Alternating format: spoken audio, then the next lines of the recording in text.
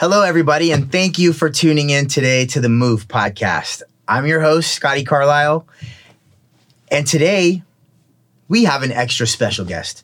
You know, I always have special guests on this podcast, but today is going to be extra special. And the reason is Elijah Stacy.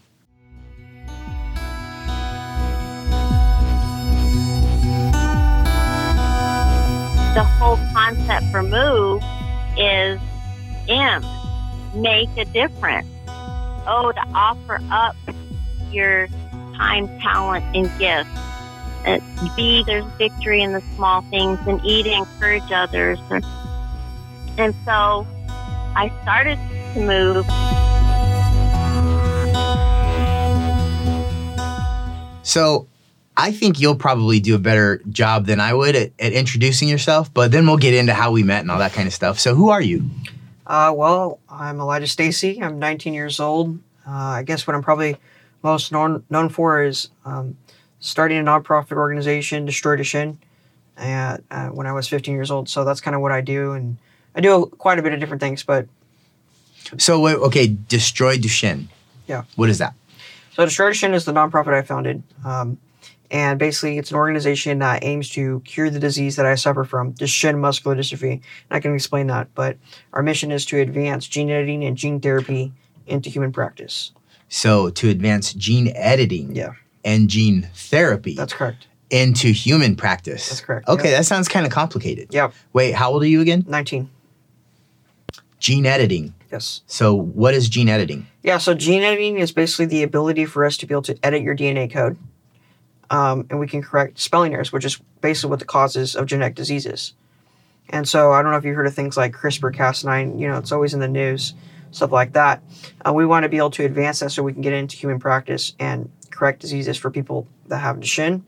And just really, I want to see all of medical science be advanced forward in general so that people can not have to suffer from the disease the way they do today.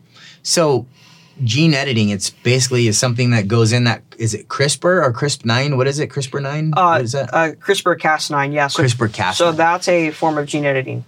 Okay, and it just goes and finds it some gene and it, how does that work? Yeah, so how it works is, it's really cool. So basically, CRISPR, right, is bacteria's immune system, right?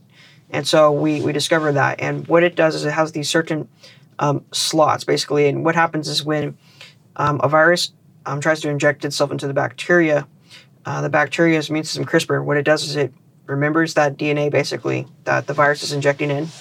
And once it remembers it, the next time that virus tries to inject itself into the bacteria, it already has it remembered. So it remembers that specific DNA code. And what happens is the Cas9 protein, that's the other part of the CRISPR-Cas9, right? The Cas9 protein, it goes in and then it destroys that viral DNA once it identifies it. So it uses it as a defense mechanism against viruses. And so that's bacteria's immune system. And so what we figured out is that we could do the same thing where we can basically use that and then go inside your DNA, find the part of the DNA that you want to cut out or edit. And we put donor DNA in addition to that. So, I don't know, say there's a part of your DNA that has a spelling error. We'll go ahead and code for that. That has a what? Spelling error. Okay. Right, spelling error. We go in, we'll find that. And then the Cas9 protein will cut that part out. And what we can do is attach donor DNA to it. And then your body will naturally accept the donor DNA, and then it'll just substitute it in. So the way I like to explain this to people is imagine that you have a spelling, or imagine you have a page in a book, and you have a spelling error. I went to red. That doesn't really make sense, right? So the reader's confused. But then if you were to change just one letter, the R to B, right? If we were just to change one letter, now it would make sense to the reader, I went to bed. And that's really how genetic diseases work, right? You have Duchenne, you have a spelling error, and so if we could just fix that, then this disease wouldn't keep progressing. We'd be able to halt the disease. And scientists have already done this, right? We've done it in mice. We've done it in dogs. We've even done it in a patient with Duchenne's heart cells outside of the body, right? Ex vivo. And so it's really cool stuff. And I'm really, really excited about it. So it's my mission. It's our organization's mission to let's get this into human practice so that we can minimize human suffering. I like that. So you've obviously had Duchenne's for a while. Since I was born. When did you? Oh, since you were born. Yeah, you're born with it. It's a genetic disease. Oh, got it. Mm-hmm. And so tell me a little bit about your family. In terms of what? Just in terms of who, like how many people in your family? Yeah. Who. So my mom and dad. I grew up on the football field. My dad, he served as the head football coach at Roosevelt High School. He opened the school up. So I've always been there. It really helped me develop my competitive spirits. I'd say that being on the football field also has ingrained, teamwork into me and working hard and entrepreneur type of values, right? And then, my mom's really, really nice lady. She cares about her kids more than she does herself. She's just a great lady, the greatest woman I know. And then I have my older brother, Will. He's in the Army Reserves. He's also a paramedic. So he's a really, really cool guy. And then there's me. I'm second oldest. And then my little brother, Max, he passed away actually when he was 14. And so he had Duchenne, but he also had other health. How long ago was that? 2019, January 3rd. 2 years ago. Yeah. So that's a whole story itself. That's really significant. So significant that actually I wrote 2 chapters in my book about Max. Right. So he, out of any person, he's got the most chapters in my book. And then my littlest brother, Kai, he's 13 and he has Duchenne as well. So what's the middle brother's name again? Max. Okay, so Max, when did he was born with it as well? Yes. And what's the time frame between you guys? How much older are you than him? 3 years. And then how much older was he than Kai? 6 years, I think. Got it. So you said that it's significant, but I don't know what that means. In terms of Max? Yeah. Yeah. Why is it significant? Yeah, because so the background is this. When Max was born, he had to have a heart surgery done, right? And, 99% success rate, nothing to go wrong here. And it went wrong. And what happened is, long story short, it caused a massive stroke in his brain. It caused permanent brain damage. And because of that, he was confined to a bed his whole life. He couldn't see. He couldn't talk, cognitively delayed, right? So we had a full-time nurse basically living at our house, in a sense, right? And so that was really significant. We didn't know that he had Duchenne right away either. So that came later, but he had health complications and a Duchenne on top of it, right? So eventually he had a feeding tube, right? Constantly going in and out of the hospital. And so I say it's significant because I was always going to the hospital as a little kid. I'd be asleep and it'd be 1 o'clock in the morning. We're rushing to the hospital, like stuff like that, right? That's just really abnormal. And, my parents would be there all the time, so I'd be taking care of my little brother, or it was just us, right? So stuff like that. When does the Duchenne start having serious repercussions? Yeah. I'd say about when you're 5 years old, at least for me. And the reason that is because, so I used to walk, right? So your leg muscle. So let's start with Duchenne. Duchenne is a muscle wasting disease, right? So as time progresses, the person gets weaker, right? And I can explain why that is, but we'll just start with the basics, right?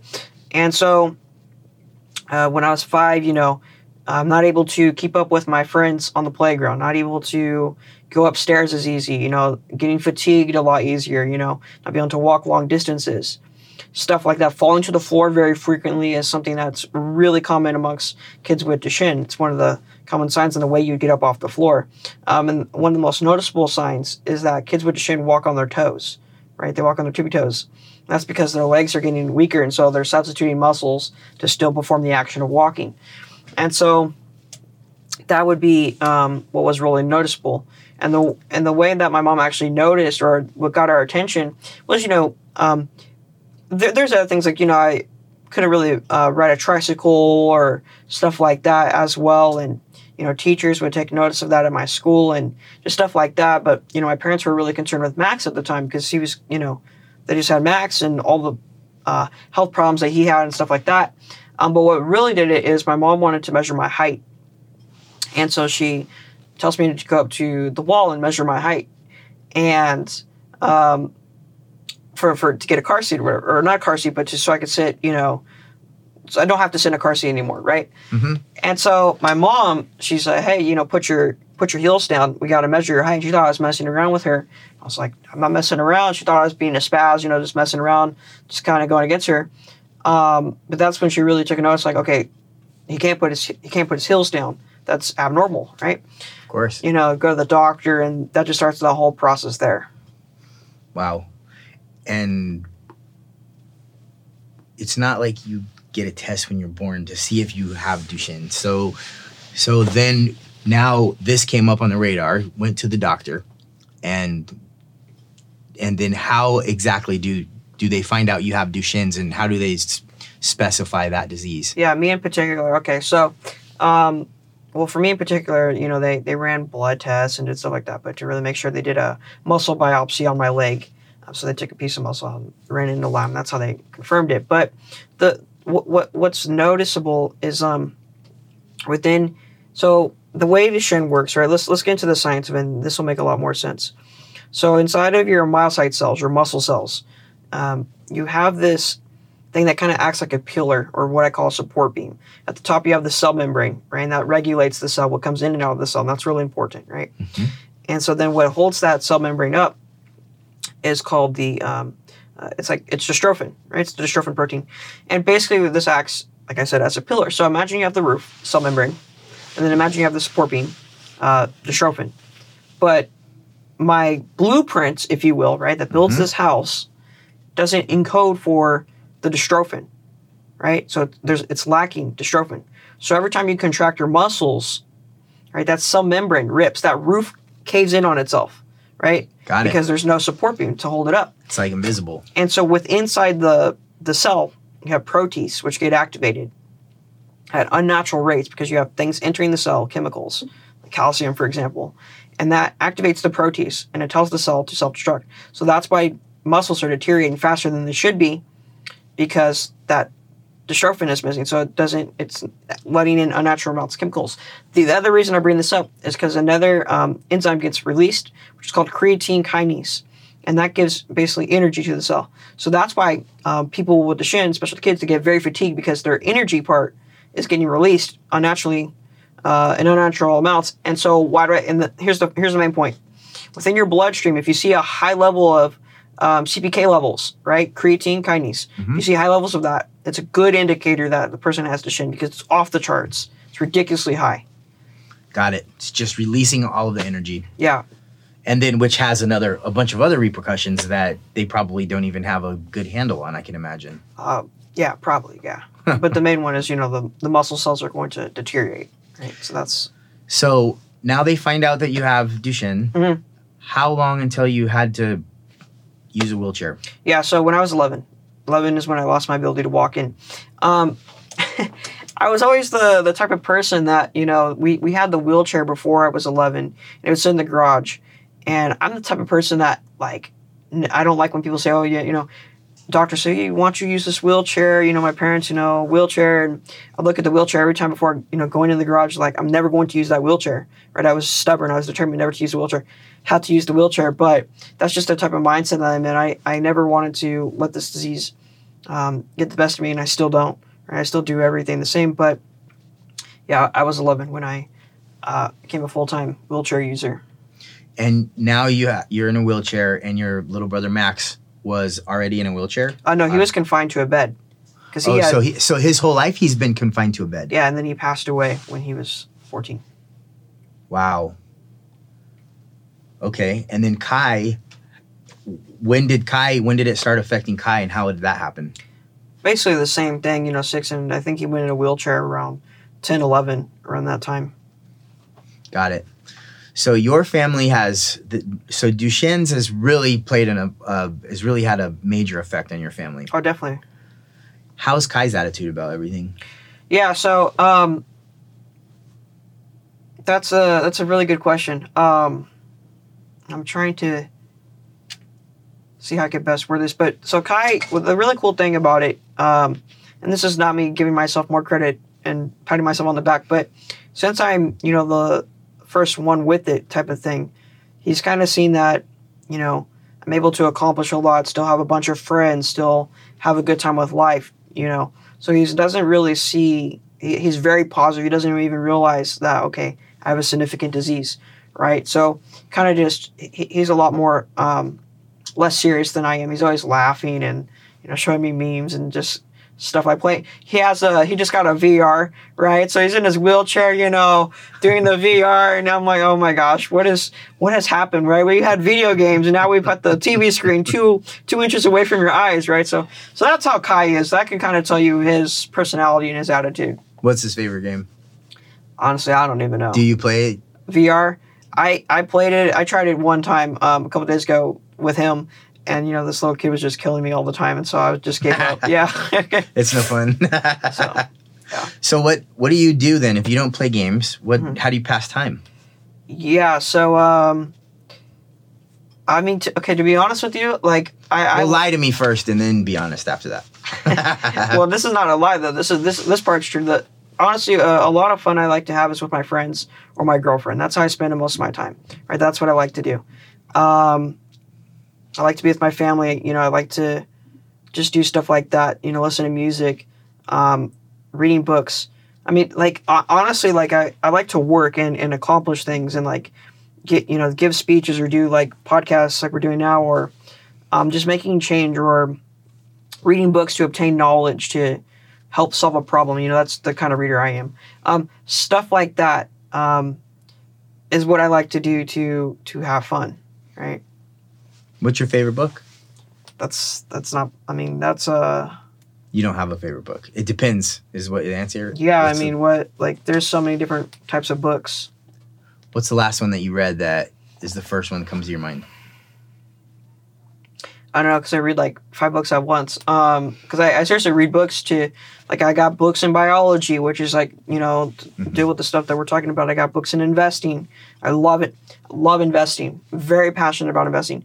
And not this type of, this is kind of controversial, but not a day trader. I'm not into, You didn't make a bunch of money off of Bitcoin. GameStop. Yeah. Or Bitcoin, none of that. So, but I love that, Warren Buffett's my guy, right? So I fully follow his philosophy and stuff like that. Do you have any investments? Yeah.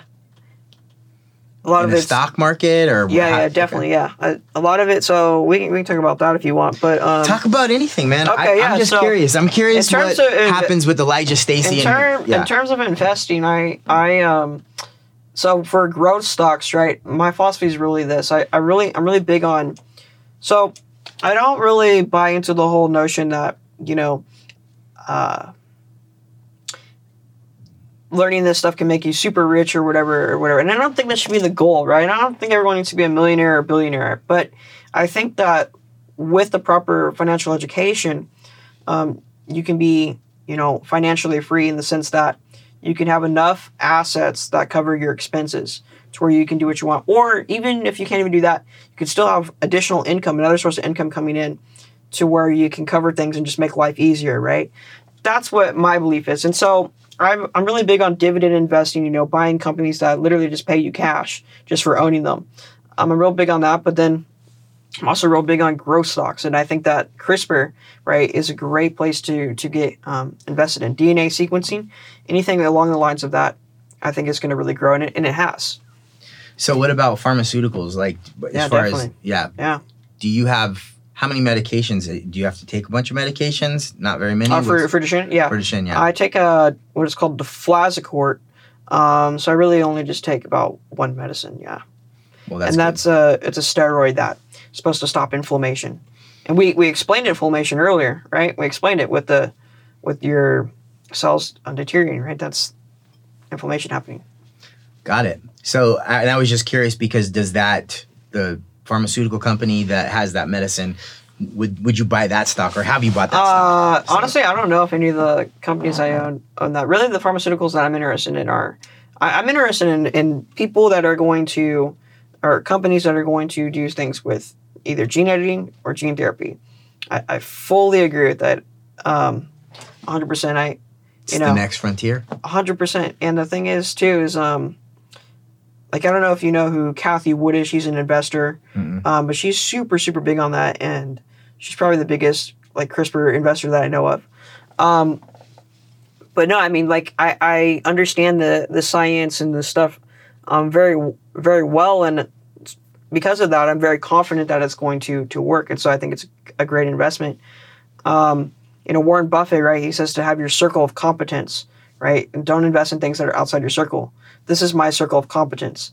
Other things I don't know as well, I'll leave that. I won't touch that because I'm not going to just invest in something I don't know. Just because someone tells you it's a good investment doesn't mean that you should invest in it. You should invest in things that you understand really well, right?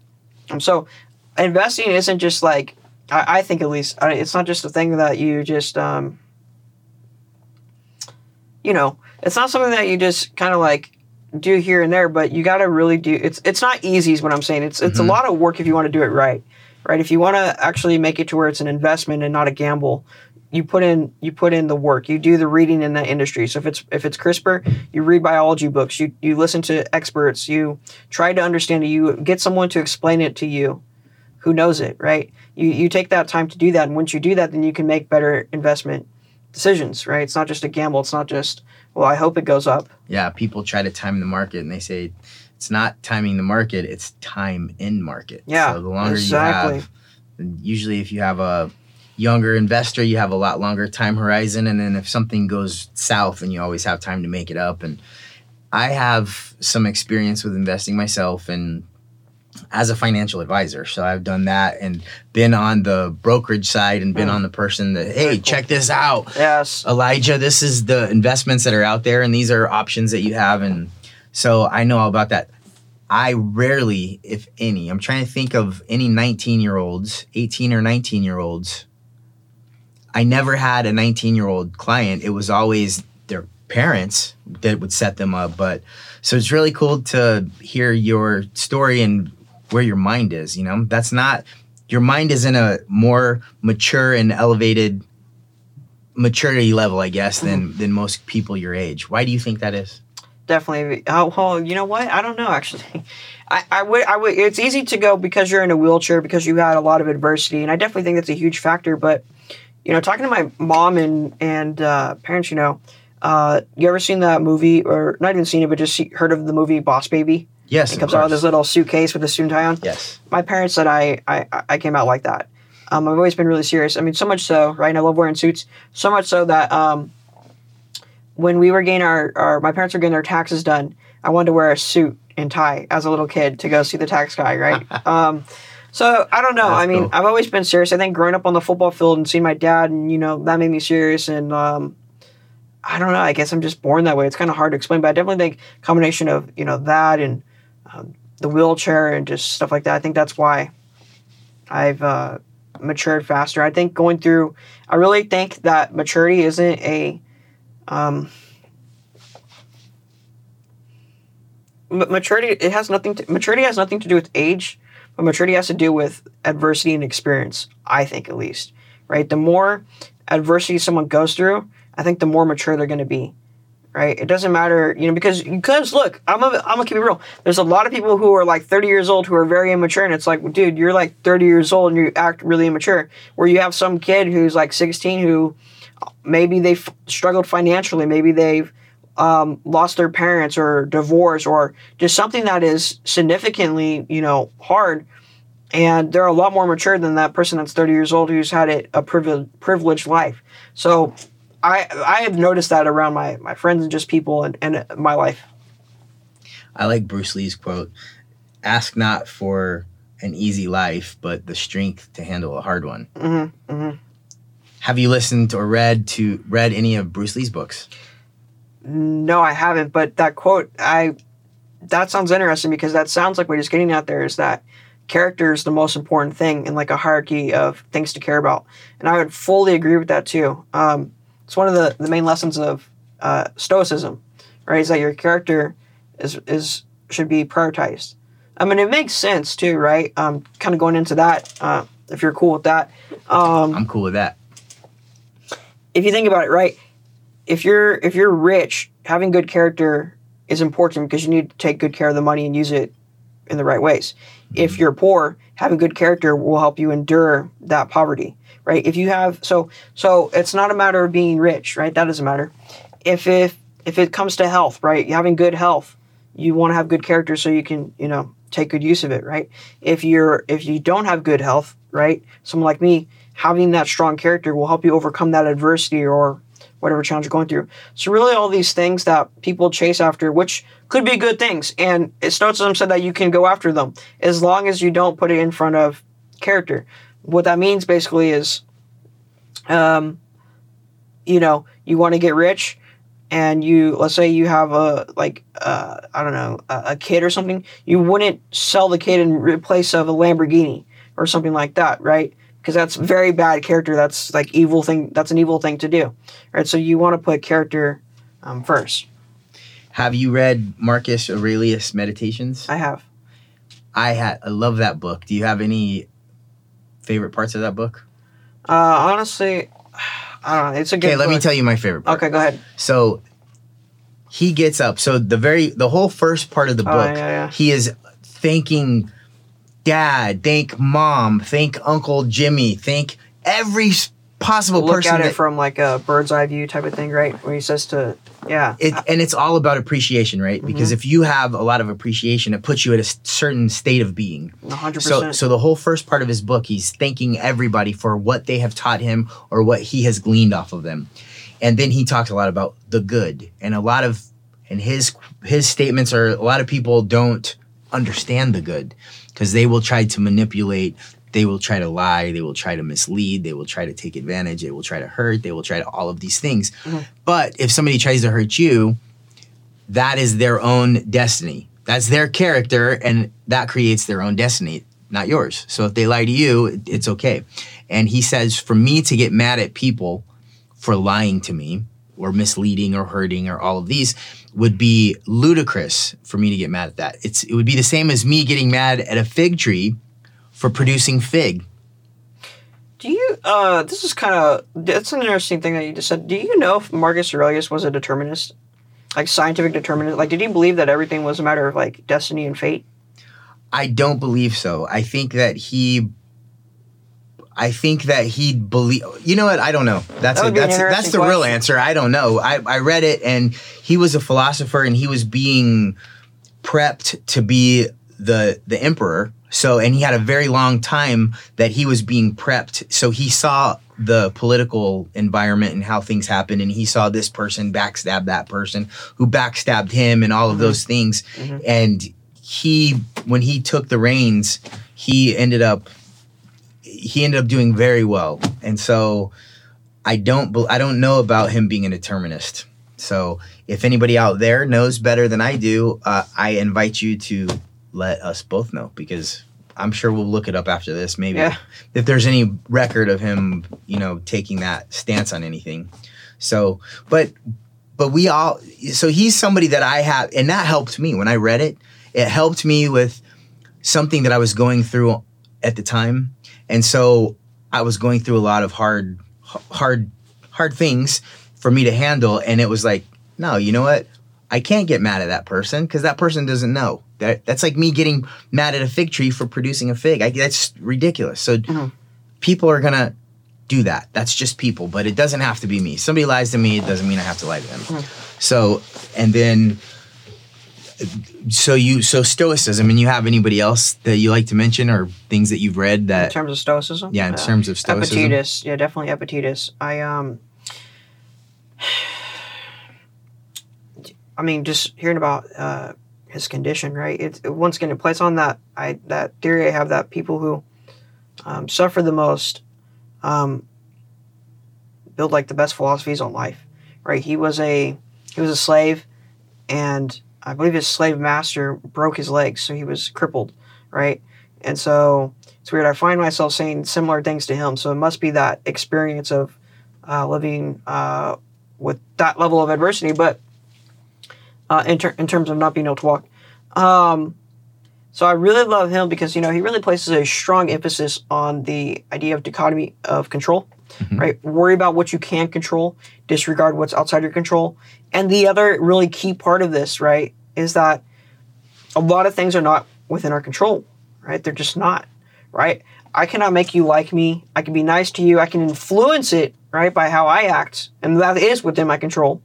But ultimately, it's up to you. You can not like me for whatever reason, right? This really helps you just, get over things. Like, I cannot control that I'm in a wheelchair. I can control working hard to try and complete the cure for this disease, but I ultimately can't control it, right? I can try and influence, right? Just, you apply this to so many different things in your life, and it really removes a lot of stress and a lot of anxiety and a lot of just wasteful thinking. Are you familiar with the yogic culture? Somewhat. I just started listening to a couple of different yogis. I read a book called The Autobiography of a Yogi. Opened up a lot of things about India and about... There's just so many things. I want to go to India now. I'm gonna go check it out. I want to go find a yogi. I want to talk to him. I'm gonna see. Steve Jobs went there, right? And I was reading his biography, and the stuff he learned there is fascinating. But yeah. Yeah, I have been listening to a guy named Sadhguru. So Sadhguru, if you listen to this, I would love to get you on this podcast. Just saying that. But he has some really interesting concepts that have been new to me that I hadn't heard from any of the other books that I've read. One is that your mind is split up into basically 4 segments. 16 parts, but four main segments. And he says the first part is the intellect, right? In the Western culture, many of us live our whole life through our intellect. We are thinking and thinking and thinking and overthinking and thinking some more and then thinking about thinking and thinking about not thinking, but that means you're thinking. And that is the first part of your mind. The second part of your mind is your identity. And your identity is who you are. How do you see yourself? Are you an American? Are you white? Are you black? Are you Asian? Are you an artist? Are you a guitar? However the hell you want to identify yourself, Guitar. Yeah, I'm a guitar. And the intellect is mainly used to dissect. If you want to see something, your intellect will dissect, pull it apart, look at all the parts and analyze it, right? Mm-hmm. So your identity, and what he refers to is a lot of people using that. So he refers to the intellect, since it's sharp and it dissects, as a knife. But your identity, on what you decide you are and who you identify with, is the handle for the knife. And in order for you to have a handle on things, you have to have perspective. And if you have perspective, then you can use the intellect to cut where you want it to cut, not just slicing and dicing, which is what a lot of us go through. I know I can speak personally for that. Well, the third segment of your mind is the data. And that is all of the memories that you have, from elemental memory to things that you've gone through and everything in between. And he talks a lot about your body having memory, not just your mind. And then the fourth part is the universal intelligence, the pure intelligence. And that's like our spirit. That's my interpretation of what that means. But it's really interesting to have a concept of different cultures and philosophies, because what I found is some people have cornered the market in this area of philosophy, in my opinion, but somebody else has a better corner of the market on this philosophy. And by reading all of these different peoples and seeing how they have, come to their life problems and situations, it gives us tools and abilities to help with ourselves. So that's why, anyway, that's been an interesting learning, what's the word? Experience process. Yeah, learning process. There you go. So, and then Bruce Lee, I thought I had I have a journal. So Striking Thoughts by Bruce Lee. I think that should be one of your next 5 books that you read. Is really freaking amazing. Gets into philosophy. He was my hero before. Now he's even more of my hero. Like, that guy was only 32 years old, and he has impacted the world in such a way that he passed away 43 years ago, and he's still making a difference. Imagine that. Mm-hmm. I think you're on that same path, that same trajectory.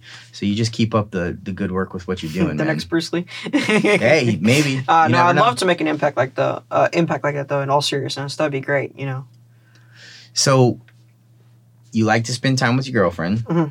You like to invest. Mm-hmm. You like to spend time with your friends. How is your relationship with your parents? Great. Love my parents. We're very, very close. Very, very close. We eat dinner with each other every single day. I watch, sports with my dad. That's what we like to do. My mom and I, we talk basically politics every day, right? We're very political people. I'm like really, really close with my parents, and I love my parents, and I am very grateful for everything they do for me, for sure. They definitely built me the way that I am. Your parents are definitely going to be one of the biggest influences on you and how you become, because they're the ones who raise you, right? So I'm very grateful for them. That's awesome, man. Living in appreciation is such a powerful thing, man. So let me ask you another question. What is the typical lifespan of somebody with Duchenne's? We didn't really get into that, but that's just been something because, for you to treasure the moments that you have, we all have a very minuscule time on this planet. Mm-hmm. Some have shorter than others. Like my little brother passed away at 27. My best friend he was 30 or 30, maybe 32. I'm not sure exactly, but he was too damn young is the point. So what is there a prognosis? Is it typical? Yeah. What is it? Yeah, most people pass away mid-20s, right? So it's mid-20s? Yeah, that's correct. So it's very, very Holy serious, shit, man. very progressive. Wow. So I need to complete the cure now. So we better get on this like lickety split. Mm-hmm. That's the thing, though. I think this is what I would want people to know when it comes to the organization, is that we can complete the cure, right? Like the official slogan, right, of Destroy Duchenne is not find the cure. It's not let's hope for the cure. It's not the cure is 100 years away. It's not we don't know how to cure this disease. It's literally trademarked complete the cure. That's what the official slogan is. It's not a matter, like I said, of finding it. It's a matter of getting it done. And there's really one thing that we have to figure out how to do. And then we completed it. Wow. Damn, man. So, politics. Mm-hmm. You talk to your mom about politics. That's correct, yeah. And don't you have some other podcast or something out there where you talk politics? What is that? With my friend. It's called Middle Ground. And basically, so we debate, different issues from a left and right wing perspective, and just leave out all the political nonsense, right? All the name calling, labeling, all that stuff, and really just try to let the truth win out, let our reasoning and the facts, right, present all that best arguments for the audience to listen to, and just let the truth win out. So that's what that's about. Are you left or right? I tend to lean on the right. I can't talk to you anymore. No, I'm just kidding. So what are some of the arguments that you've had with so then your partner is the left, right? So what are some of the arguments you guys have had? Well, I mean, so we, in all fairness, we've been running this podcast, but it was just like, we called it Conversations with Brian and Elijah, but we now rebranded it to Middle Ground because we realized all we do is talk politics. So like, let's give it a more political name. But like the first one we did is probably the most controversial thing that you can debate, which is abortion. Right. So we got into that. Oh, wow. Yeah. So what are your thoughts on abortion? Oh, wow. Okay. Come on, man. Yeah. Who gives a shit? We're here to talk and be real. Yeah. So I think abortion, this is really interesting. Do you know Charlie Kirk? I should, but I don't. The name sounds familiar. Kirk, yeah. I just did a podcast with him too. A couple weeks ago, and we talked about abortion. But yeah, I'm 100% pro-life for sure. I think that really the argument is going to all hinge, like if we're going to have an intellectual conversation about this, it's going to hinge on if it is life or not, right? And I think that if we're going to follow the science totally leads to this is definitely a life, right? And I think that what we have really seen is we've seen this new, look, day 22, it has a heartbeat, right? It has its own blood type, it has DNA already. Really, what I like to pose to people who are not... what's your stance on abortion? I don't know. my stance. See, I have a very unique situation as well. I had a son that was born as a 24-weeker, so he was born 16 months early, and he had a 10% chance of survival, and he had a bunch of surgeries that he had to go through, and that's the reason that this podcast exists. He has impacted that situation has impacted my life so profoundly. Yeah. And yeah, he was alive. He was alive at 24 weeks. And guess what? He was alive before that. And so now, was he alive? Is there a question? In my mind, no. There's not a question. Yeah. If he has a heartbeat, in my opinion, which is right here, in my opinion, he is alive. Now, what the rules of engagement are when you are a female and what I can dictate to you and not dictate to you, that's a hard one, man, because I see. there's a lot of stuff. I see your stance, and I think that's a really cool story about your son, and that's amazing, right? And I love that it's impacted you. But I think the whole idea, really, that men or women, like men can't talk about it in particular. I mean, that's really a logical fallacy. That's an ad hominem. That's attacking my character of being a man, and not the idea of this is a life or not, right? Because right. If we agree that murder, if we use some reasoning here, if we agree that murder is wrong, and then we agree that this is a life, and then we're taking that life, then we are committing murder. If that is true, if these premises hold up, then the conclusion using holds. the Socratic method, right? That's deductive reasoning. Yeah. So that's what that is when it comes to that. And so I really think that if we just go down the whole list, I think that all the reasoning, if we take emotion out of this, which is a very emotional thing, of course, if we are just really having an intellectual conversation, then I think that the arguments hold up. Okay. So, and then what other topics have you guys argued about? Yeah, so I mean... Come on, I like this. This is good stuff. So, something else too, which I'm really into is philosophy and like metaphysics and meta-ethics. And so... Meta-ethics. That's correct, yeah. Okay. So, we debate all the time basically the existence of God, right? Does God exist from an intellectual point of view? Not just, I was raised this way and this is what my belief is. No, like do we have good reasons to believe certain things, right? Because really, I'm the type of guy who just wants, and you said something earlier today, which I thought, wow, I never heard that before, and it really, impacted me. You said that I accept reality more than most people probably do, right? And I think that's really interesting because intellectually, I always want the truth, right? I don't want, I'm on the right and I want my side to win. No, I want the best thing to win out. So if the left had something that's right, then I'm going to the left. I believe in God, right, for the reasons, and we can get into that, which I hope we do, because I think it's so awesome and fun. But if someone can prove to me that God doesn't exist, then good, I want them to. I want the truth at the end of the day. The truth is at the hierarchy of what matters, in my opinion, right? And so we just let the truth went out. But I bring that up is because, there's something about me that, really just wants the truth at any cost, right? I just want the best argument, the best, most factual thing that I can get. Yeah, and, when it comes to God, at the end of the day, my stance is that no matter how smart you are, you still don't know shit. You can tell me intellectually, not you personally, you as anybody out there, including myself, you can tell me how the grass grows. You can break it down into the scientific method and you can give me all the big words. But why? Where did it come from and why? So do you believe in God? I do. Okay. Absolutely, 100%. Me personally. Because I want to talk. Go ahead. Look, I don't want to interrupt asking you questions. I don't want to interrupt you. Well, this is interesting because so ask me whatever the hell you want. Nothing's off the table, man. And I'm doing the same to you, and you can do the same back. So the sage asked me a question. He says, Dad, how did the first person know that he had to drink water in order to survive? And it got me thinking, well, damn, son, that's a good question. Okay, so you have to answer a couple other questions to find that out. But how did the first person know they had to drink water in order to from the mouth of a youngster? But what a profound question that was. So it got me thinking a lot. Again, I don't know.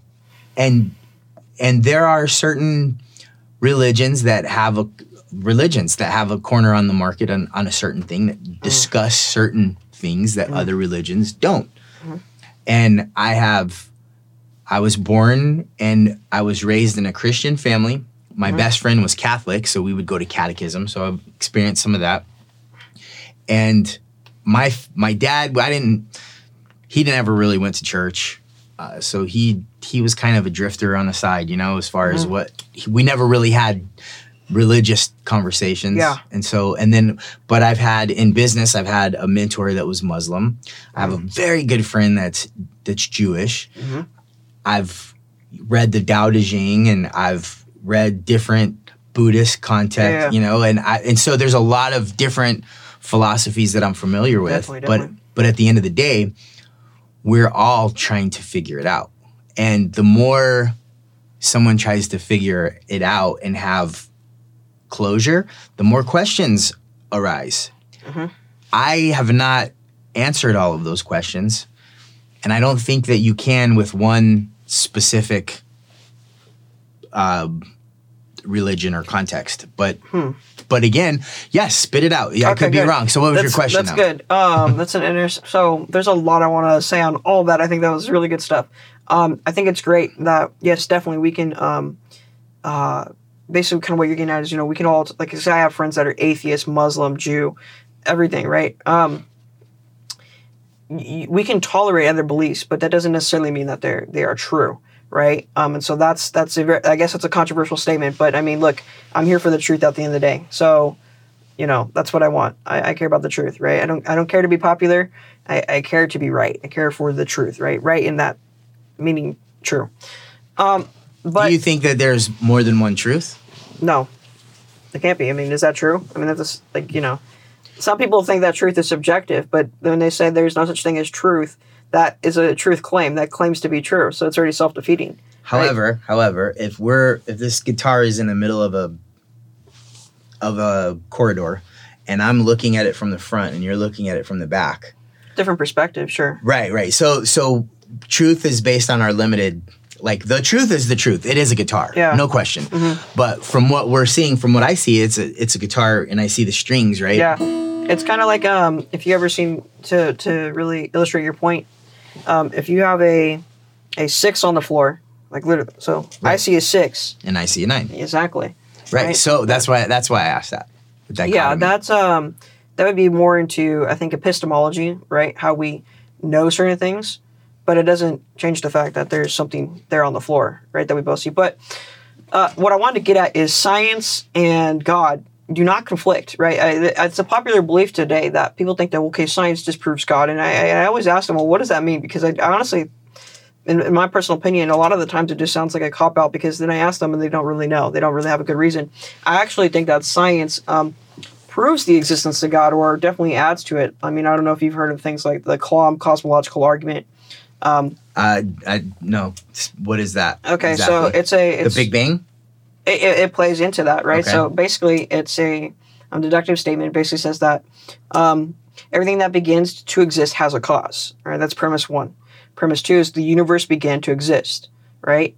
Therefore, the universe has a cause. And then upon analysis, if you look at, well, what would be needed to cause a universe? It'd have to be something that is outside of space. It'd be something that's immaterial, something that is timeless, right? Time can't start. If time starts at one point, you can't say that the thing that started it is bounded by time. That's self-defeating.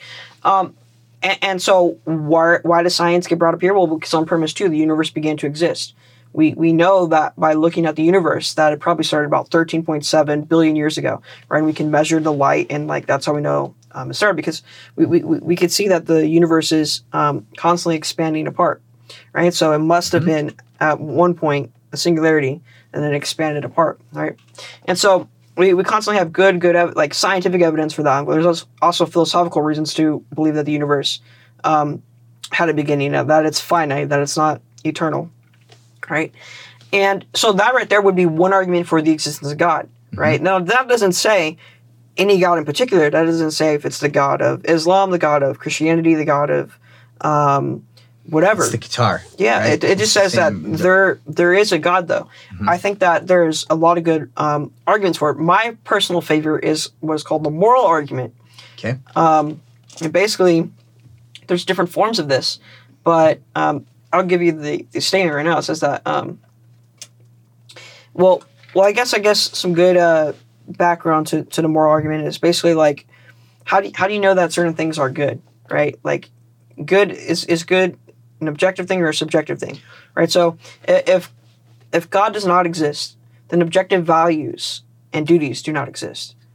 However, premise 2 is that objective values and duties do exist, right?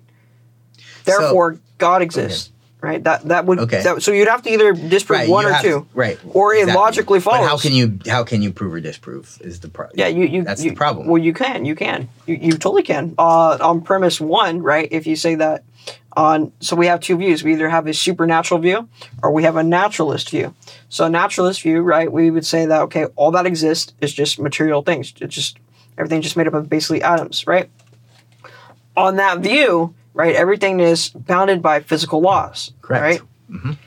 Then if that's the case, right, as Sam Harris, as Stephen Hawkins noted, right, and I can even tell you what books they noted this in, you wouldn't have free will, right? And this is a really interesting thing to me. You wouldn't have free will, right? You're just a biological machine that is the product of your DNA and your environment. That's it. There's no you. There's no soul. There's no agency. Right. That's supernatural stuff, right? There's no you. You're just a biological machine.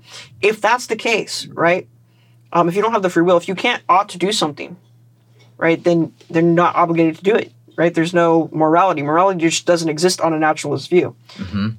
I mean, there's so many other things that we can get into on that too. Like if you take evolution, for example, right? I'm not denying evolution, by the way, because when people, I'm not denying it. But what I'm saying is on a naturalist evolutionary view, right? That all there is just material things. There's no supernatural. There's no God, but and evolution, right? There's you could believe in God and evolution, but naturalist evolution, right? If you just do that, it's totally possible that we could have evolved differently. Charles Darwin's actually noted this, or we would have different moral values, right? We would view things differently. So, if that's the case, that it's best explained that if we're going to ground morality on something, it would be on a supernaturalist view. What that really means, right? C.S. Lewis notes this in his book, Mere Christianity. He basically said that how do you know a line is crooked if you don't have a straight line to compare it to, right? If there's no ultimate standard of good, then how can we really say something is bad, right? If you think that it's objectively good, and that's what premise 2 is, that objective things exist, or objective moral values and duties exist.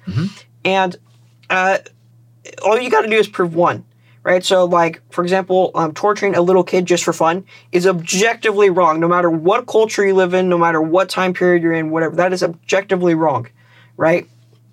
If you say no, it's not objectively wrong, that's just my opinion, right? Well, you could go that. You could do that because what is the context? So, for example, somebody had told me that they were abused when they were a kid, right? Their father beat the crap out of them. And, well, that's bad. Just exactly like what you're saying. Correct. However, he then told me when his older brother went into the army, he kicked everybody's ass. And he kicked everybody's ass because he got his ass kicked. So then when you get to that stage, it was training.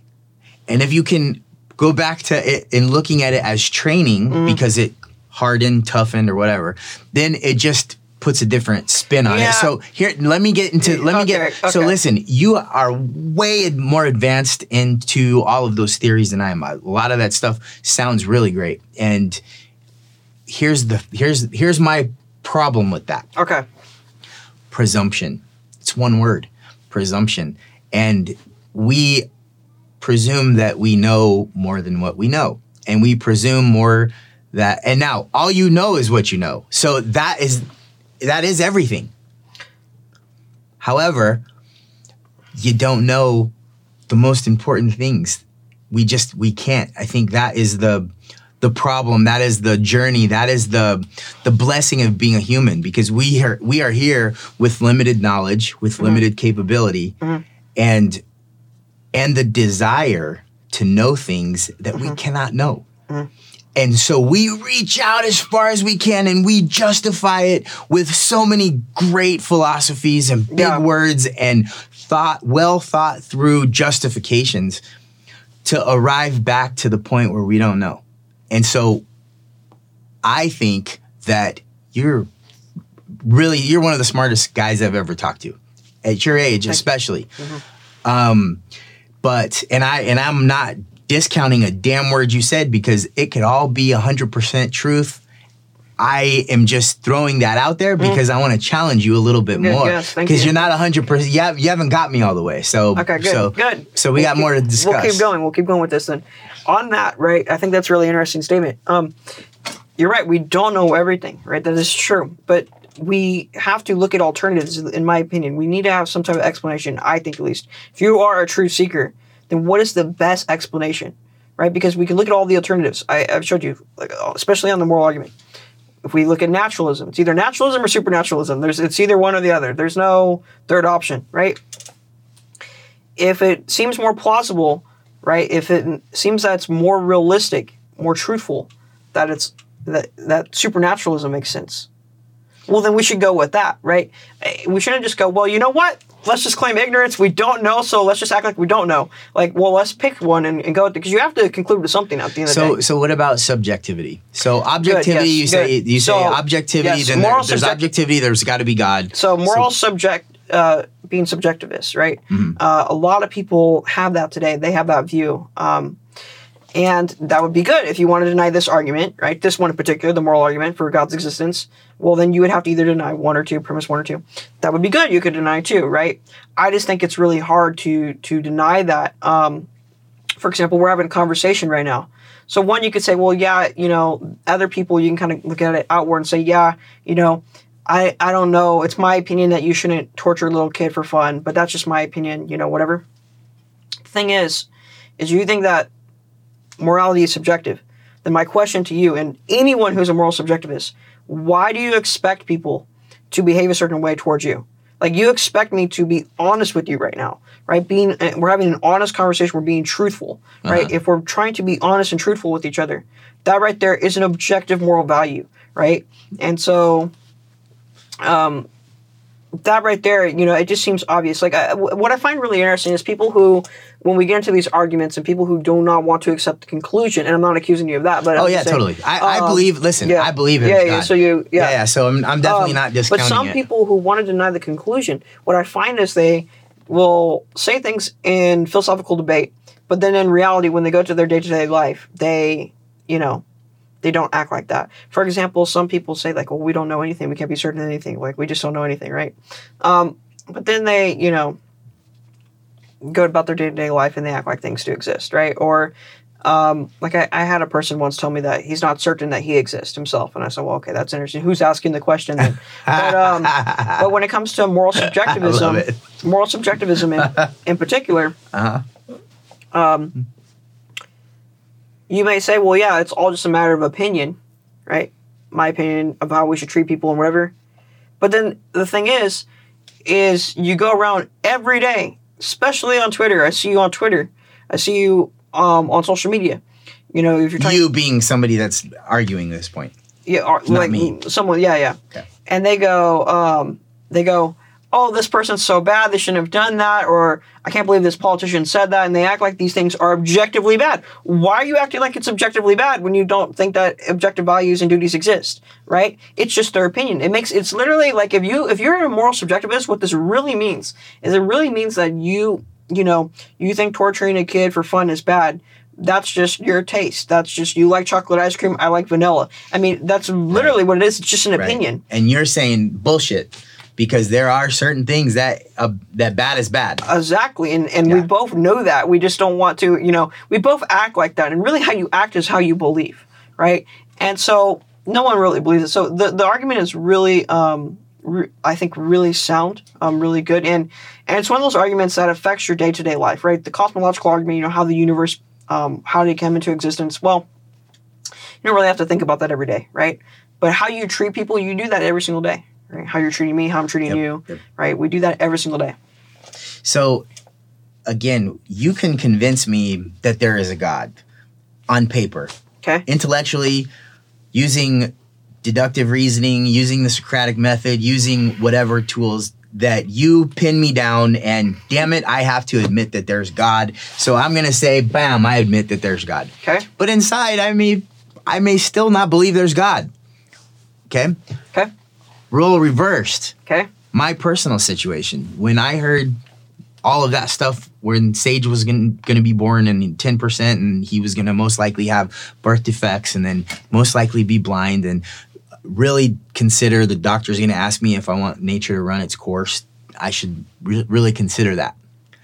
And I lost my shit. I started crying out loud. I was in a lobby in New York, and I called my mom, and I'm like, no, you do everything you can to save my son. And I had one of those helpless moments, and I prayed to God out loud, God, please save my son. Please don't let him be born tonight. I will do everything I can to be a good man and to do good things. And so I made deals. Now, Sage is in there, and he's 8 years old, 7 years old. Wow, time flies. He's 7 years old. He's not 8 yet. 7.5 if you ask him. And that, to me, it has nothing to do with intellectual, has everything to do with a personal experience. So I believe in God. I believe there's a God because of my personal experience of what happened with me. Mm-hmm. I can't recreate that experience for you. You have to have your own experience. And then it's kind of like purchasing something, right? We buy on emotion and then we justify with facts. And it's similar with God. Now, where I get caught up in things is to me, it's all about layers, and it's a spectrum. And I don't understand all of the different wavelengths, and I can't see all of the colors, and I'm very limited in my capability of understanding all of that. So I revert back to my feeling. I take that out of my intellect because I don't believe I can truly understand that. And then I own it in my heart. And that's where I personally feel that. So, but again, I can't give you that experience. Now, obviously, you've had an experience that has made you believe in God. Well, maybe not obviously. See, this is where presumption comes in. We have all these assumptions, but at the end of the day, we don't really know because we don't talk about everything that we're thinking. We jump to conclusions so we can get on with our day.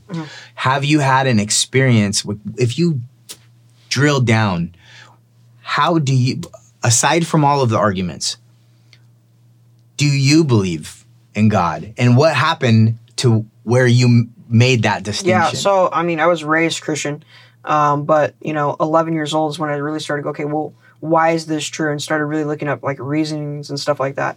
So really, I would say maybe I'm, I don't know what the right word is, but maybe I'm trying to convince myself of this, but I truly do believe, like, no, I look at this really from an intellectual point of view. I mean, all the time I'm trying to ask questions that, I don't want to say challenge God, but question to better understand him.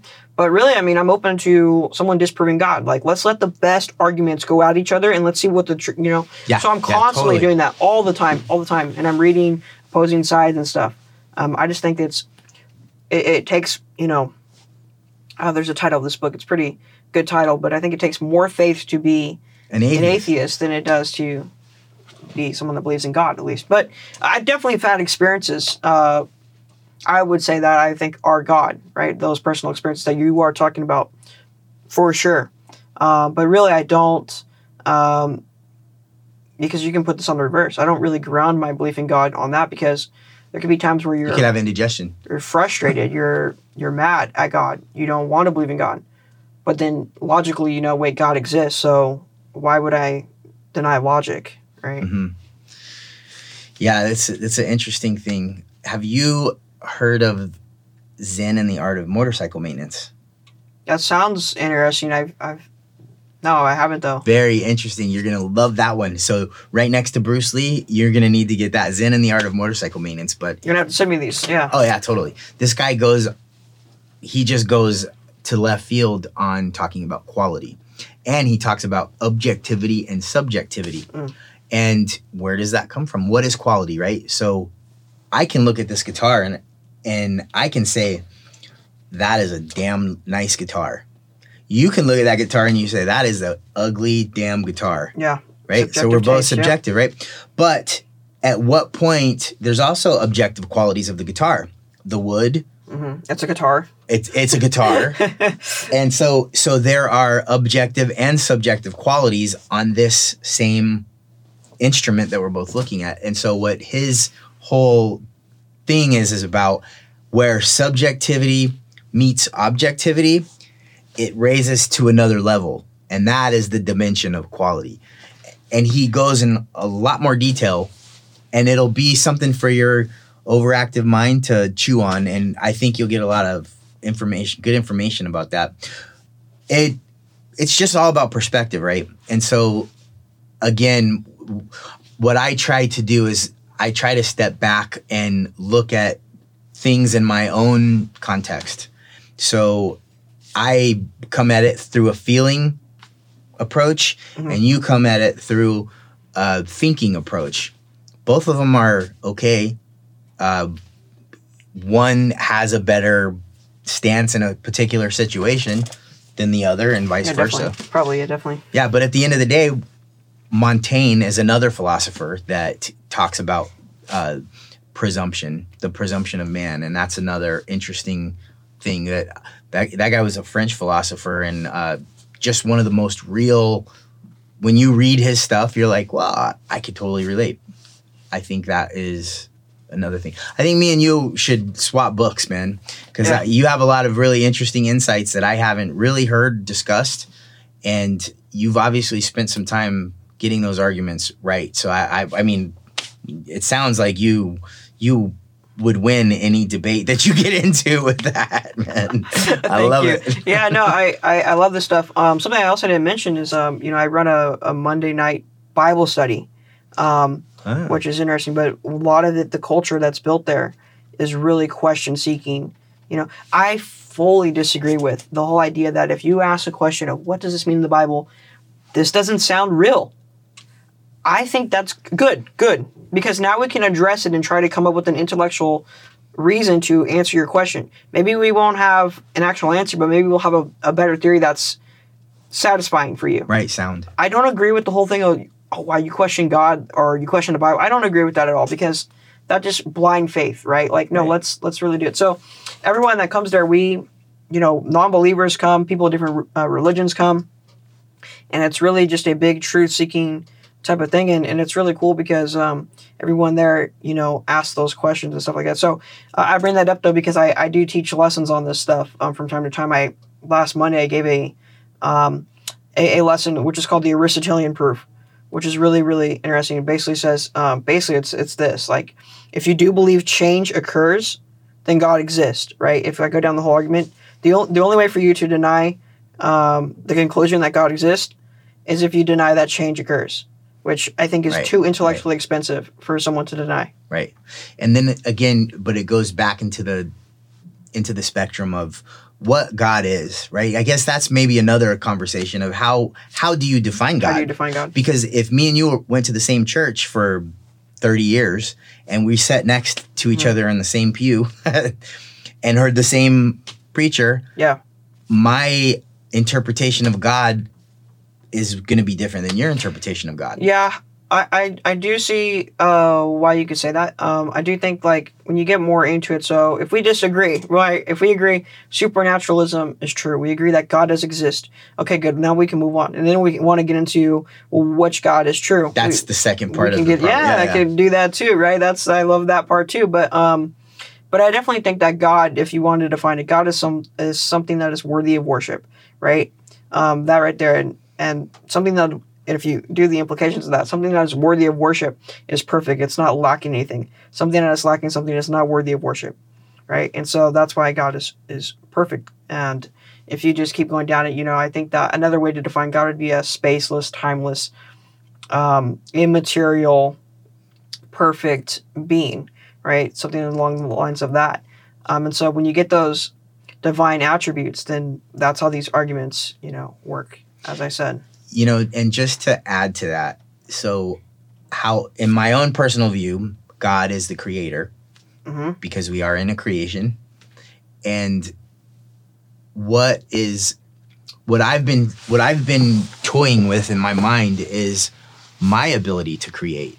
Yes, fascinating, right? Yeah. Go ahead with go with this. I think I know where you're going with this. Well, the whole thing about human expression and about creating art, like I'm gonna have another sign up there that says "Make good art," because I listened to Neil Gaiman give a speech to a college, and he made a lot of good points that make good art. Anyway, so I've gone down this road of art and what is art and what is expression, and really it is connected to God. In my opinion, art is the soulful transmission of passion, it's the reflection of my soul that I put out, and it's the most tangible thing that somebody else can see. And my creating, talking about somebody that's perfect or something that's worshipable is, to me, by creating art and doing good things. Now you can create art with drawing, with speaking, with whatever it is. That is my offering, and that is my respect, and that is my gratitude and appreciation for my maker, for me to make other things that are good and to continue that thing. So it's just an interesting little philosophy that I've started to develop in my own mind. Yeah, no, I think that's interesting you bring up art, because I was talking to some people actually from we call it Monday service, and it says in the Bible, right? If you go down that, it says that we were created in God's likeness and His image. And so that's interesting because, what does that mean? That's a big statement itself. What does that mean? But I think that one of the things that makes us distinct from other species is our creativity. It's our ability to imagine things, right? And so it doesn't say that animals were created in His image, right? It says that we were. So is it that part is that what that means, that we are able to create? Is it that higher level of consciousness that we have compared to other species? Because God, right, can also be defined as a mind, right? There's a fascinating intelligence. Yeah, there's fascinating arguments about that too, which I think are really cool. But if God is a mind, we're created in His image, and we all have minds of ourselves, and that's what seems to be different from you and a dog, right? One of the major differences, right? I think that could be a good explanation of what that verse or part of the Bible means. So my question is, with all of your understanding from the Bible and your active intellect, what do you think the best, most effective way or do you think that is part of the solution, is including God in applying this cure, or applying in the process of this cure? Is God part of that? Is it are your emotions, what's the spectrum do you think is the best way to tackle this problem? To complete the cure for Duchenne? Yes. Well, I definitely think that, God, definitely has a role in this. God, if He wanted, He could just cure me today, but there's obviously a reason why He wants me to go through this. I don't know why that is. Maybe it's because now I draw more attention to myself. I mean, being totally realistic, I draw more attention to myself, being in a wheelchair, and I'm curious about God and have these arguments and this knowledge, and now I can spread His word because of that. Maybe that's an explanation. Or maybe, I don't know. But I definitely think that God will play a role. If He wants to open the doors to raise more money, to open science, to allow the science to work, allow us to have the knowledge to fix the last problems, to complete the cure, I definitely think that God can do that. So, I think that, definitely God plays a role in it, if that's your question. What about attitude? What do you think the role of attitude is in the cure? For you personally, let's talk about you personally. The idea of having a medication or something that somebody can take that it cures it, okay, that's fine.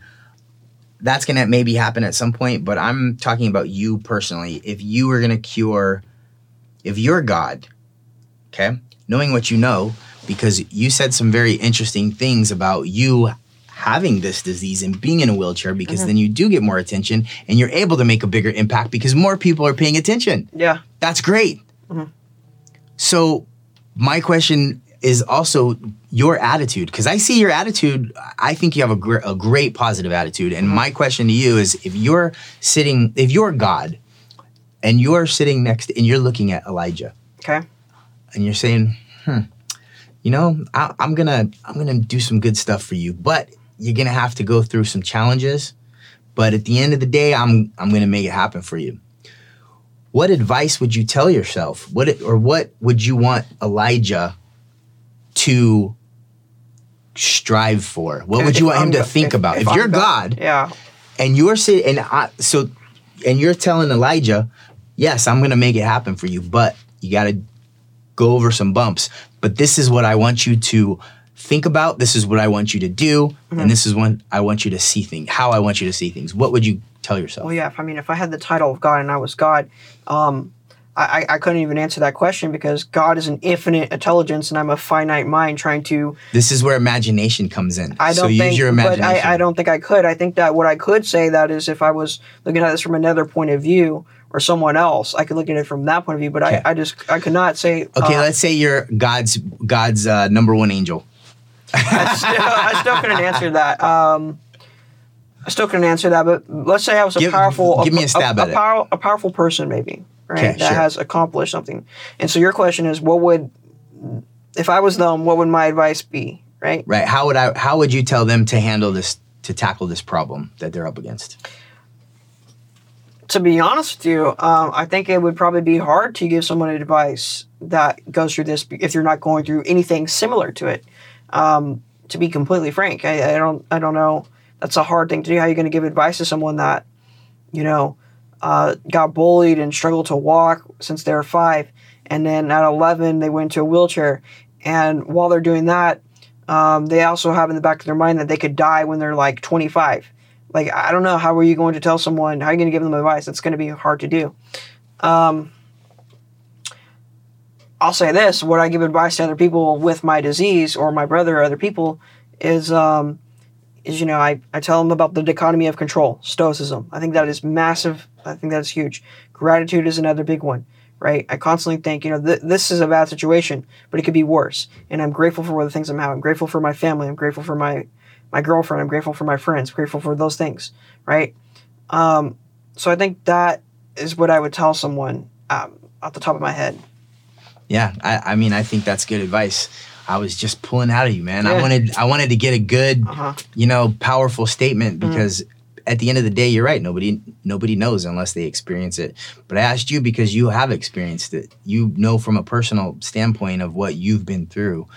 And I did a similar exercise with me that has helped me get to this point where I'm at,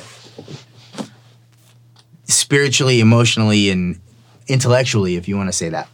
But it was doing an exercise where I put myself in, if I was on my deathbed, maybe that's how I should have approached the question with you.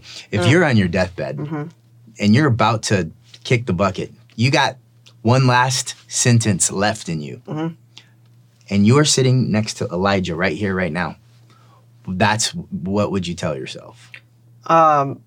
Do you accept Jesus Christ as your Lord and Savior? Because you're about to die. That's why I think thinking about God and those questions are so important, right? Because if I'm right on that situation, if I'm right, like me personally, my belief, well then good. If I'm wrong, right? Like I think that is probably the most important question, whether God is real or not, right? That is the most important question, because, like I said, if I'm right, then everything changes. But if I'm wrong, then nothing happens.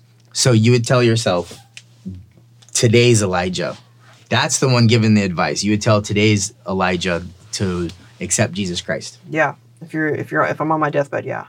Right, but you're on your deathbed telling yourself now. So there's two Elijahs. There's the Elijah that's on the deathbed that's about to die. Yeah. That's got one last piece of advice. To present day Elijah. to present day Elijah saying, Yeah, I don't hey, even know. That's a interesting question. I don't know what I tell my. Wow. We're getting really advanced now. So in the future, I'm on my deathbed. What would I tell 19-year-old Elijah today? I don't know. I mean, I'm not on my deathbed, and there's so many things I'm going to go through that will probably change my experience and my advice. I know one thing. Maybe that's I'm being too. This was my personal experience, so it doesn't work the same for everybody. I was going through a very rough time in my life where I felt like the world was just closing in on me, and I was numb to a point, and I didn't understand, and I was questioning God. Why? Why is this happening to me on so many fronts? It's not just one thing; it was a bunch of things, and I just couldn't understand it. And my coping mechanism was for me to think about if I was on my deathbed, because then I would have a different perspective. Right now, I think the world's closing in on me, but if I was on my deathbed, that means I'm going to get out of this thing that I'm going through right now. And what kind of enlightening advice could I give myself at this point? Because I was struggling. So that is the context that why I created that little practice, that little thing. So it's not something that you have to obviously answer right now, but it helped me through a very rough time. Maybe in the future, if you are struggling through a very rough time, that might be a little practice that you can try. Might be enlightening in a certain way. Yeah, no, I think what you're kind of getting at is like the emotional aspect of God. Like, why do certain things happen, or why is my life this way, or whatever. And that's kind of why, like I said, I ground my belief in God on an intellectual, logical basis, not so much my personal experience, because life could get really hard, and then you just want to, blame God or act like, he doesn't exist or whatever. But if the truth is that God exists, then there's no reason why you shouldn't believe in him, unless you just want to deny the truth, which is, I don't know why you'd want to do that. Right. Man, I love it. I'm having a good time. I'm learning a lot from you, and it's great to have this little debate. I'm just trying to think, is there anything else that we haven't touched on that... My book. So what do you mean your book? Yeah, so I wrote a book when I was basically 16. The whole book is a lot of the things we talked about: gratitude, dichotomy of, okay, we got a lot to talk about on this, so let's talk about this. So my book, I wrote it when I was 16, and it's a memoir of my life, right? And the way the book works is really, really cool. It's a life story. It goes throughout my whole life. And at the end of each chapter, there's a life lesson that I learned that I think that the reader can learn and get a lot of value out of. So one of those lessons is the dichotomy of control, where I explain, the ancient Stoic belief, because that has really helped me. Another lesson is about gratitude. Another lesson is about the self-image, how you view yourself, right? Very big on that, because, as someone that is in a wheelchair, it could get very easy for me to just be shy and not confident and see myself as this burden or whatever, but I don't see myself as that. I see myself as a very confident person, someone that can make a huge difference for humanity and stuff like that. So it's really how you see yourself, and how you see yourself is going to then change how you act, which is then going to change how people see you. So it's like a constant cycle, right? So I think it's really good. And then at the end of the book, right, so you have all these stories, life lessons, and at the end of the book, you have the science of, like I said, CRISPR and what we're trying to do with Shorty Shin. So it's a really, really cool book, and I think that this book is more of a tool that could be used to make Duchenne known, and more importantly, cared about, and that could play a big, big role in completing the cure for Duchenne. But I think the book, just reading it, could just really help people with their day-to-day life, with becoming a developing stronger character and stuff like that.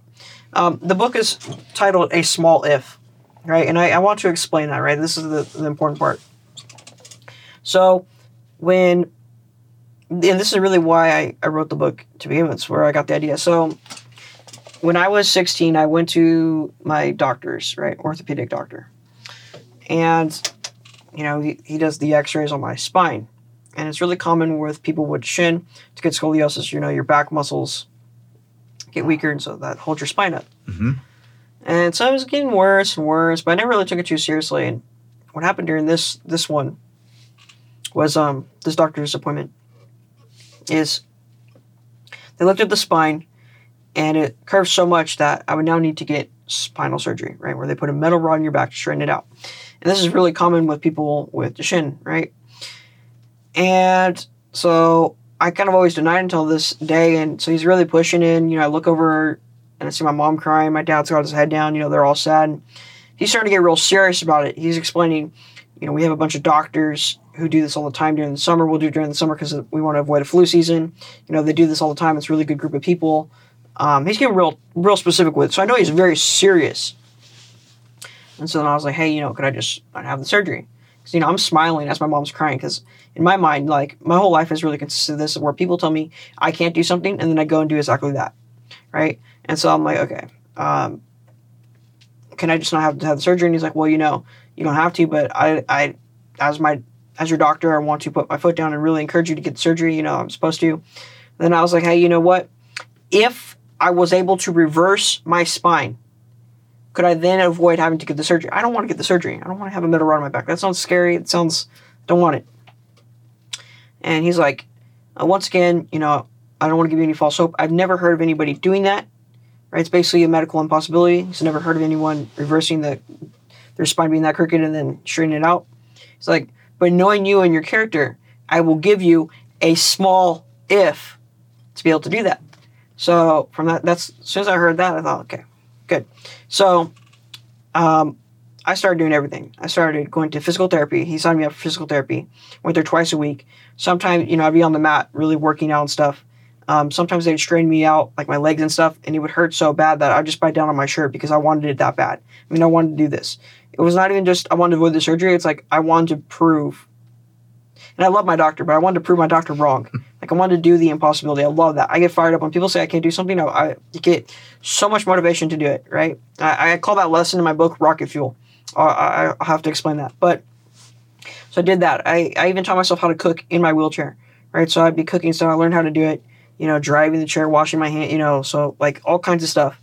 I wanted to eat healthier because I thought if I lose some weight, it might relieve some of the pressure off my back. I took the x-ray, hung it up on my bedroom door. And so every morning I would remember, okay, that's my mission for today, is to do something to improve my spine, right? I would literally visualize myself making my spine straight. I'm a very big believer in visualization. I even visualized all the hard work that I'd have to go through it. I visualized my spine being straighter. And I even visualized celebrating and how it would make me feel once I pulled this off. Right, so I visualized myself getting a big Oreo shake at the Shake Shack in Newport. It's kind of by where my doctor is. And so 4 months later, after I'll give you a small if, I go to the doctor's. I'm confident. I'm smiling. I got off the x-ray table smiling and like fired up. Like I basically took this as like a sport. Like I was just fired up. I love it. We go by going into my room, my doctor's room. And I see my doctor looking up at a screen, and he's like looking up at it in awe. And I'm like, yeah, I already know this is going to be straight. He pulls up in my office, or in the doctor's office, and I see the spine, and it definitely looks straighter. And I'm like, that's definitely straighter. And he comes in, he looks at it, he's like, yeah, you did it, you pulled it off. It's definitely straighter. And so just like I visualized too, we went to Newport, got that shake, right, and celebrated at the Shake Shack. So that's why the book is called A Small If, because really my whole life has been like that. And really, it might be a small if to complete the cure for Duchenne, but all I need is a possibility to do the impossible, right? And that sounds like a contradiction, but like, it's supposed to be an oxymoron. But, things that seem like you shouldn't be able to do, you just got to find that small sliver of like possibility and just hold on to that and just go all at it, right? So that's why the book is called A Small If. Man, that's a great thing to end on, because what a profound. Anybody listening to this podcast, I'm so happy about this podcast. They're gonna not from anything that I said, but you were great. So Thank you. This is a good thing. Now, if somebody wants to get in touch with you, how are they going to find you? Yeah, so there's many different ways. I would say that you can follow me on social media. It's at Elijah J. Stacy on all my social media, Instagram, Twitter. LinkedIn, Facebook, right? You can just search my name, Elijah Stacy, Elijah John Stacy, or my, what is it? Your handle at Elijah J Stacy, or you can follow Destroy to Shin, the organization. It's at Destroy to Shin on social media, or you can go to the website destroytoshin.org, and Deshin is DUCHENNE. Okay, and we will have notes. We will have show notes. So anybody, if you didn't remember how to spell that word, just look it up on the website and we'll give you that information. Elijah, thank you so much for visiting, and I really appreciate the lessons. And I hope whoever listens to this there's gonna be a fire lit, and maybe they're gonna say, well, just give me a small if. Yes, definitely, definitely. All right. Well, you heard it, people. Thank you for listening and tuning in. And until next time, au revoir.